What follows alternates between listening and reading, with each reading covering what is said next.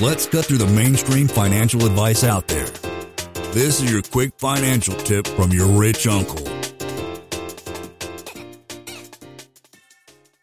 So that's another thing. Like when you buy through these turnkey providers, you got to be careful of sometimes the fine print that they're going to be, they get like first crack at selling your property so they can pick up the easy 3 to 6% commission. Oh, okay. Before you start talking to other people, figure out if they got you with that. Okay. Typically, those property managers are like the crappiest retail brokers. You don't want to use them, but you may be stuck with them. Okay. Yeah, that makes sense. Okay. Yeah, I have my meeting tomorrow, so that's good advice. Yeah. If you have a good relationship with your property manager, you can probably have them waive that because they get it. And especially if you refer them business, sure, they want you to be happy. But I would say that's how the property management companies actually make their money. It's a total grind managing these properties from you. Like, you don't pay them enough, I think. Oh, yeah. 8 to 10%. You're talking like $100 per door, so... Yeah. For these it's a tough job. Difficult tenants too. So what happened with me, I don't know what's going to happen with you, is so I did that, and 7 of my rentals sold in the first year. I think this was like 2017.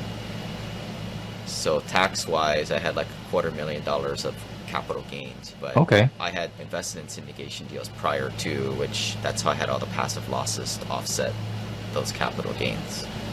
So if people are listening to this, I don't know why the heck you would ever want to do a 1031 exchange unless your capital gains is like over $2 to $3 million. That's really the only reason why. I don't know why anybody. I know why they promote it so much so the 1031 custodians can make $1,000 or whatever, but like it's a really bad strategy if you're investing in syndications deals and you're smart about how you manage your passive activity losses. I guess, Jackson, did you check up your 8582 form prior to this?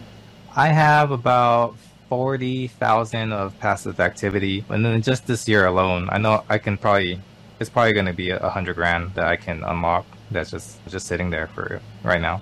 Okay, from like your 2021 K1s then. Yep. And then not even including what did you do in 2022 syndication wise? 2022, I joined 3 syndication. One of them was with you, the Sanctuary on Broadway. Put in 50,000 into there, and some storage units and another multifamily apartment.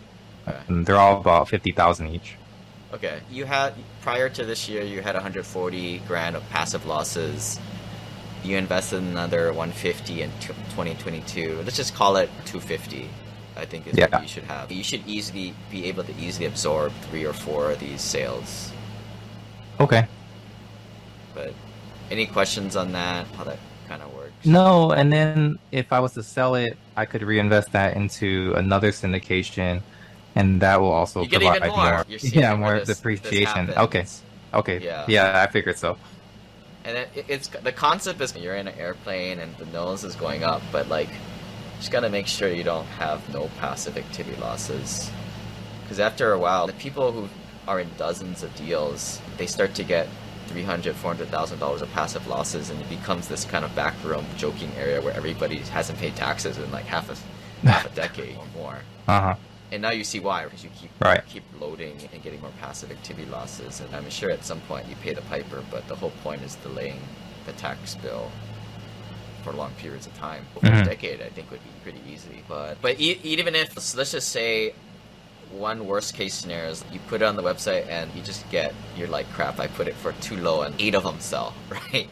$350,000 of capital gains, depreciation capture. Your income isn't that high, and I guess it's a bad thing. But a good thing is if your income right now is 200, you could take $100,000 additional capital gains in 2022, 2023, and you wouldn't really jump up too much. It's not the end of the world. And I say that because a lot of investors, they get so freaked out about, if I don't have any passive losses, the world is going to end. No, your AGI will just go up a little bit more. And in your case, you're around 200 and it'll go to 250. Still no big deal. You got to take it on the chin and move on. And just pay the taxes. Yeah.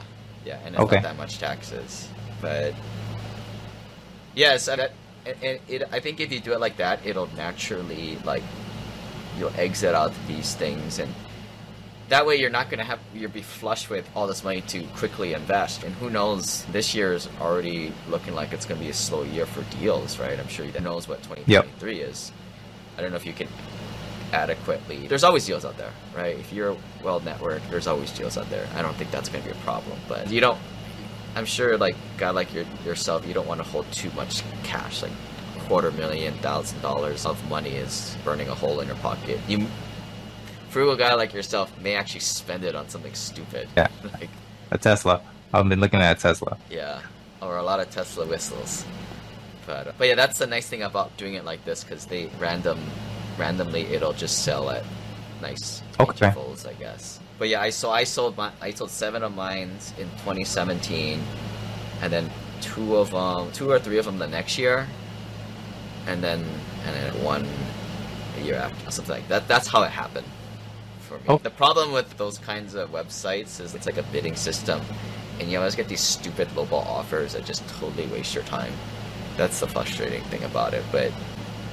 And you're gonna get a lot of that because you're not a motivated seller, right? Correct. Yeah. Because these properties are still cash flowing, and I'm not in any hurry at this point. One of the things that's like keeping me wanting to keep the properties is that I'm raising rents like 20% on all of them, so the cash flow just multiplied naturally. Yeah. Okay. Someone like you, I can tell this to. Most people put your earmuffs on. Yeah, we call this simple passive cash flows, and cash flow is great, but cash flow never created legacy wealth. It's you selling these properties for 35 grand, more profit than you thought. How much months of extra $300 a month is that? Let me do the math. Extra $3,000, that's $3,000 a year divided by 35,000, or no, 35,000 divided by...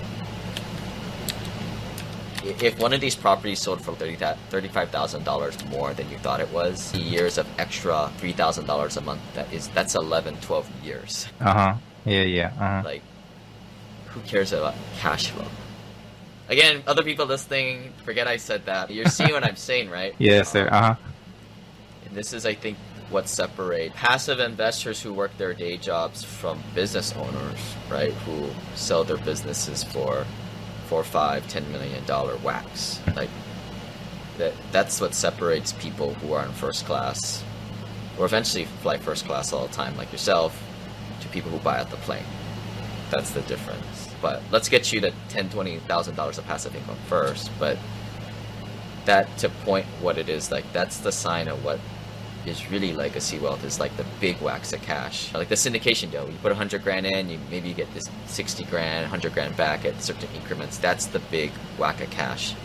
And after a while, maybe you're seeing this extra $2,000 every quarter. That's not changing your life one bit. Even $2,000 a month, that doesn't change your life one bit. No, I'm still working, so yeah, you're right. It's not a game changer.